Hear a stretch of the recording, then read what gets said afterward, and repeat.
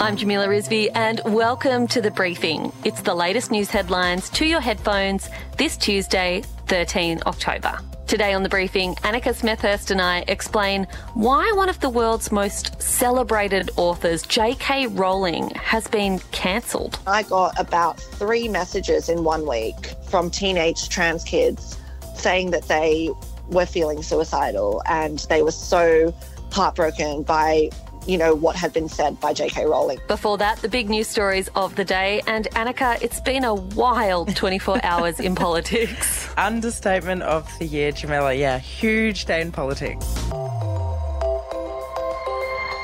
The New South Wales Premier is resisting calls to resign after explosive allegations of a close personal relationship with a former MP who is now facing a corruption inquiry. Hands down, this has been one of the most difficult days of my life. I'm an extremely private person and without question, I stuffed up in my personal life. Yesterday, during a corruption inquiry hearing, Gladys Berejiklian was forced to admit that she'd been secretly dating her former colleague, Daryl Maguire, since 2015.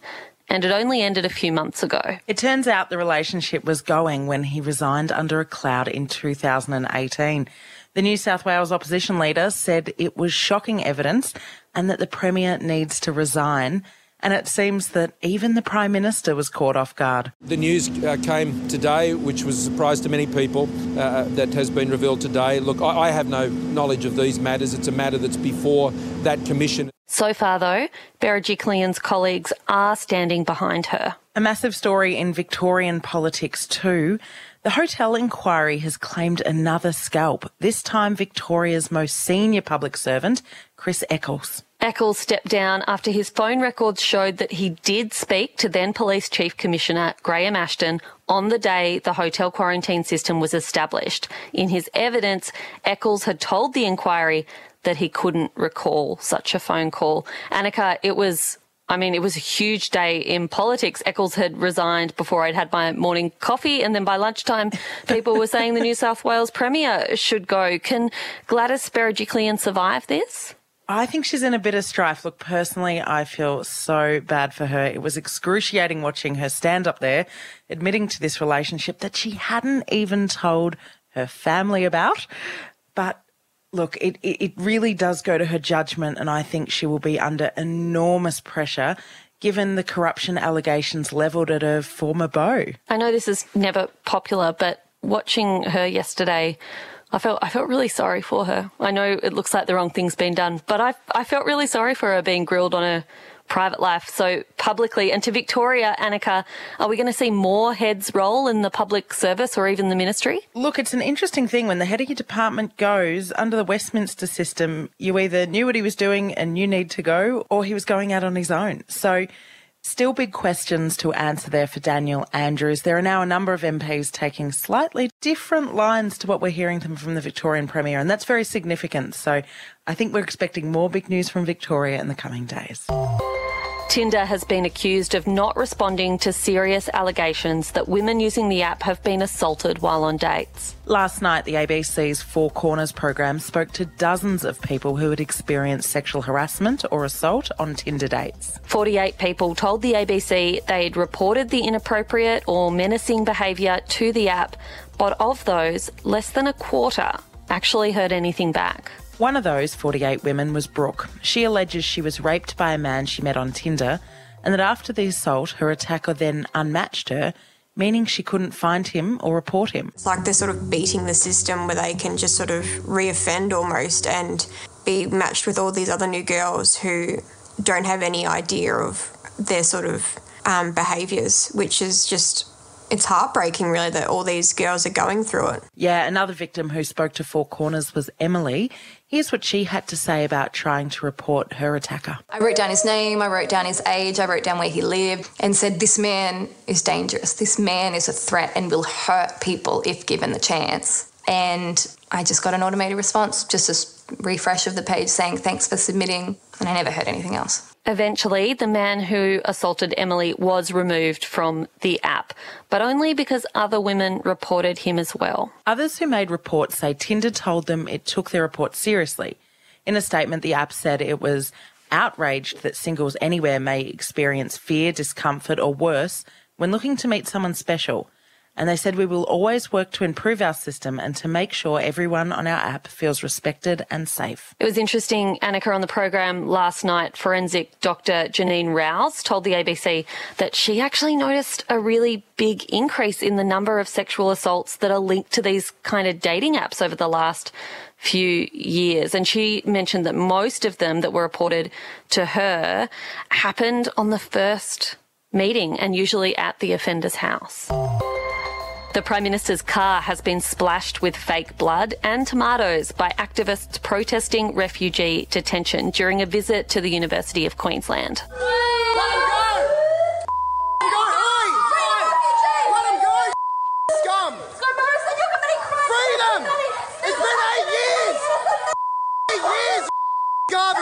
As you know, Jamila, always risky for politicians to rock up at a university campus. Look, Scott Morrison was visiting the university's COVID vaccine lab. He was ushered into a police car by a security team as dozens of activists watched on. Here's what the PM had to say afterwards. Well, I thought that was very disappointing. I was there today to be both briefed on and to see and say thank you to the amazing Queensland scientists and researchers who are developing the vaccine here at the University of Queensland. Well, university protests sound exactly the same as when I was there 10 years ago, Annika. Yes, I must agree. Up next, we explain what on earth is going on with JK Rowling and why people are calling for her to be cancelled.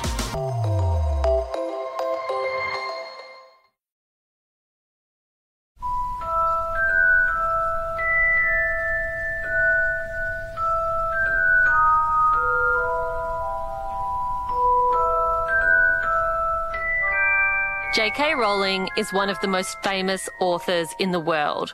The Harry Potter series of books have sold more than 500 million copies and been translated into 80 languages. Potter isn't just a series, it's a phenomenon. Now, for those of you lucky enough not to be on Twitter, and that is most of the population, you might be confused as to why the world's most beloved children's author has become a figure of controversy. So let's break it down. Back in June, JK Rowling retweeted an opinion piece that used the phrase people who menstruate. Rowling, who has millions of followers on Twitter, publicly took issue with the story not simply using the word women. JK added, I'm sure there used to be a word for those people. Someone help me out. Wumben, wimpund, woman. So yeah, she questioned why the article didn't use the word women and instead chose to write people who menstruate. The sarcastic comments weren't received well. People who menstruate is a commonly used term in the trans community, and many felt Rowling was mocking people who identify as a different gender to the sex they were born. Many of the most notable actors who have come out of the Harry Potter franchises are significantly distancing themselves from JK Rowling. So now JK has written a lengthy essay on her website where she says the trans community deserves protection and has her empathy. At the same time, I do not want to make natal girls and women less safe. Stars who distanced themselves included Daniel Radcliffe and Emma Watson, who, along with fans, rapidly came to the defence of the trans community. Even Warner Brothers, who make the Harry Potter movies, issued a statement. But JK buckled down. She's since compared hormone therapy to conversion therapy and expressed concern young trans people are being pushed towards gender surgery against their best interests. Last month, JK Rowling released her newest book, Troubled Blood, about a serial killer who dresses as a woman in order to hunt and murder their victims. You won't be surprised to learn that hashtag RIP JK Rowling then began trending on Twitter. All of this hasn't affected sales, though. Troubled Blood, which she wrote under a pen name, sold almost 65,000 copies in just 5 days and remains on the bestseller lists. Sales of Harry Potter also jumped during lockdown. So what does this tell us about cancel culture and how quickly a thoughtless tweet can become worldwide news? And what does it mean for young trans people who love the Harry Potter series? Hayden Moon is a transgender activist and advocate, and they join us now. Hayden, thanks so much for joining us on the briefing. Did you read the Harry Potter books growing up, and were you a fan? I was a huge fan of Harry Potter. I read all of the books multiple times. I have all the DVDs, still have them. So I was a huge fan. Hayden, for our listeners that might not be aware, can you explain a little bit about why that term, people who menstruate versus women, why that might be so offensive to people in your community? That tweet itself, it was just very bioessentialist, which does harm our community because we're Can you often... explain what that is a little bit for people that might not be aware? Sure, yeah. So bioessentialist is more focusing on the biology of people and using that to invalidate trans people and kind of, you know, assuming that women are all biologically the same and that anyone who, you know, was assigned female at birth and anyone who has a vagina and a uterus and all of those characteristics is a woman, and anyone who says otherwise is, you know, incorrect and things like that. And it harms, you know, trans masculine people, but it also harms trans women and trans feminine people because it makes the assumption that they're not real women because of their biology. Hayden, do you think perhaps there are members of our community who've been more distressed and more upset by JK Rowling's tweets and her subsequent views in essays and the like because she's always presented herself as quite a progressive person, and even in those Harry Potter books, that while there are elements of them that are questionable, the overall message is really one of inclusion and love. Does it kind of cut against what people enjoyed in her books, her views now? Yeah, absolutely. It's heartbreaking. JK Rowling's written these books about love and acceptance and, you know, loving everyone for who they are and, you know, never bullying anyone and never thinking negatively about anyone. And then she comes out and, you know, attacks a really vulnerable population and a really vulnerable group. Like, we are such a vulnerable community and we need all the support we can get, and especially young trans people who look up to her. You know, when she did make these tweets as an advocate and activist in the trans community, I got about 3 messages in 1 week from teenage trans kids saying that they were feeling suicidal and they were so heartbroken by, you know, what had been said by JK Rowling, and that is the harm that can happen. I guess just finally, I wanted to know how much you think this idea of cancel culture, or I guess the hype around this tweet specifically and some of her comments online, actually helped change a greater cause. A lot of people aren't on Twitter. A lot of older people don't even know who perhaps she is or haven't read Harry Potter. So what do you hope that this can actually achieve? Personally, I'm a big fan of assuming that people can learn and, you know, be educated and improve themselves. We have really been trying to educate her for a very long time, and she just keeps pushing back with hate and refusing to acknowledge what we're saying and refusing to support our community and just continuing to harm us. And that's when it gets to a point where it's like, look, we've tried to educate you, we've tried to give you a chance, we've tried everything, and you're continuing to harm us. So at this point, the best option to support our community is actually to deplatform her, because if we don't do that, she's just going to continue harming us. Thanks so much for being with us, Hayden. We really appreciate you speaking about something so personal. Next, we're going to hear from Lauren Rosesworn. She's a senior lecturer in the School of Social and Political Sciences at the University of Melbourne. Now, Lauren says we have to remember that debates on Twitter aren't necessarily representative of what the broader public thinks. Lauren, thanks so much for joining us. Can you tell us, before we get to JK Rowling, what is cancel culture and does it work? It's really hard to define because it's used as a bit of a political football on both sides of the fence. But basically, it's using the social media, using the internet more broadly, but particularly social media, to sanction someone for perceived bad behaviour. Now, realistically, sometimes it can be about, asking an employer to fire somebody in that kind of cancel, But in the case of a writer, it would be about asking people not to continue to purchase her works. So it's almost a kind of deplatforming of making somebody culturally irrelevant any longer. Yeah, one thing that actually strikes me about cancel culture is often it's almost an infighting within a group. JK Rowling is considered progressive on many causes, including she's a well-known feminist. So do you think this infighting is important, or is it just giving the other side exactly what they want? Does it advance the cause these people want? So something progressives are very, very good at policing each other's behaviour. We're all a little guilty of it, where we hold each other to, standards that are just unachievable. And I think what this does is it means that it's very hard for us to coordinate for bigger picture stuff, whereas the other side are actually much better at just shooting outwards, right? And they're much more disciplined. And this has always been the case, even in party politics. It just seems that Conservatives are generally better at firing their missiles at their detractors rather than within.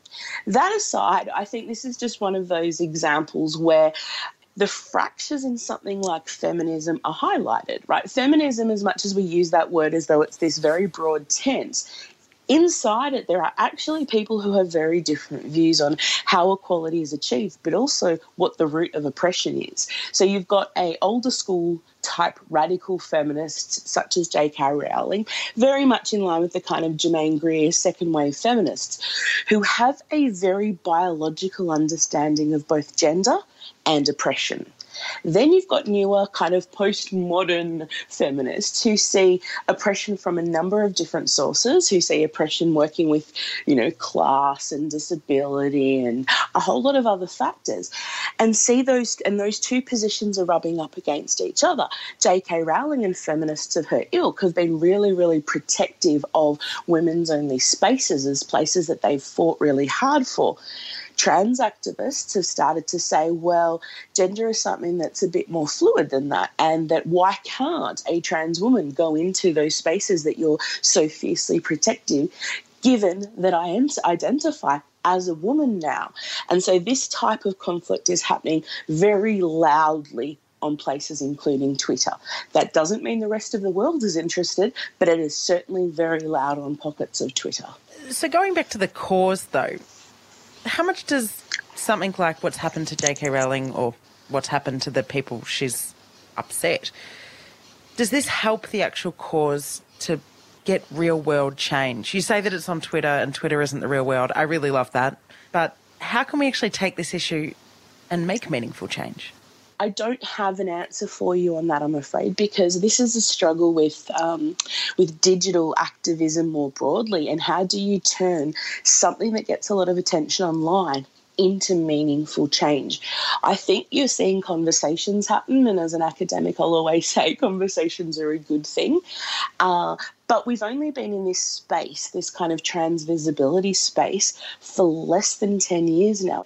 So I think that idea of getting culture more broadly on board is going to take a little bit longer, simply because people whose lived experiences of it are their life, but broader society hasn't yet had that time to deal with it. That doesn't mean we shouldn't be frustrated and annoyed that it's taking so long, but everything in society does take time. Thanks so much for your time, Lauren. Anytime at all. Thank you for having me. As Hayden highlighted, we know here in Australia, trans men and women experience higher rates of harassment, physical abuse, sexual abuse and suicide. And JK Rowling's comments were disappointing to many people in the trans community. And for those who did grow up loving the Harry Potter series, who are maybe feeling a bit uncomfortable or upset by Rowling's comments, please remember that those books and your reading of them, that's yours and yours only. You can keep loving and interpreting the stories in a way that's inclusive and empowering if you choose to.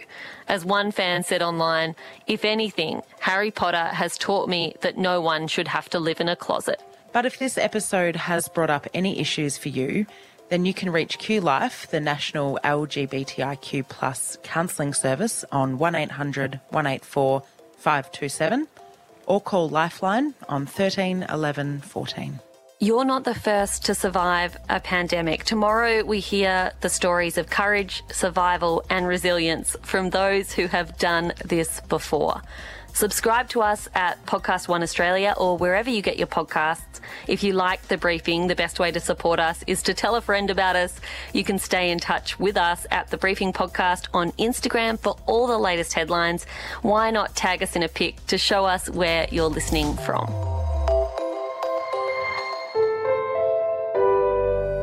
A Podcast One production.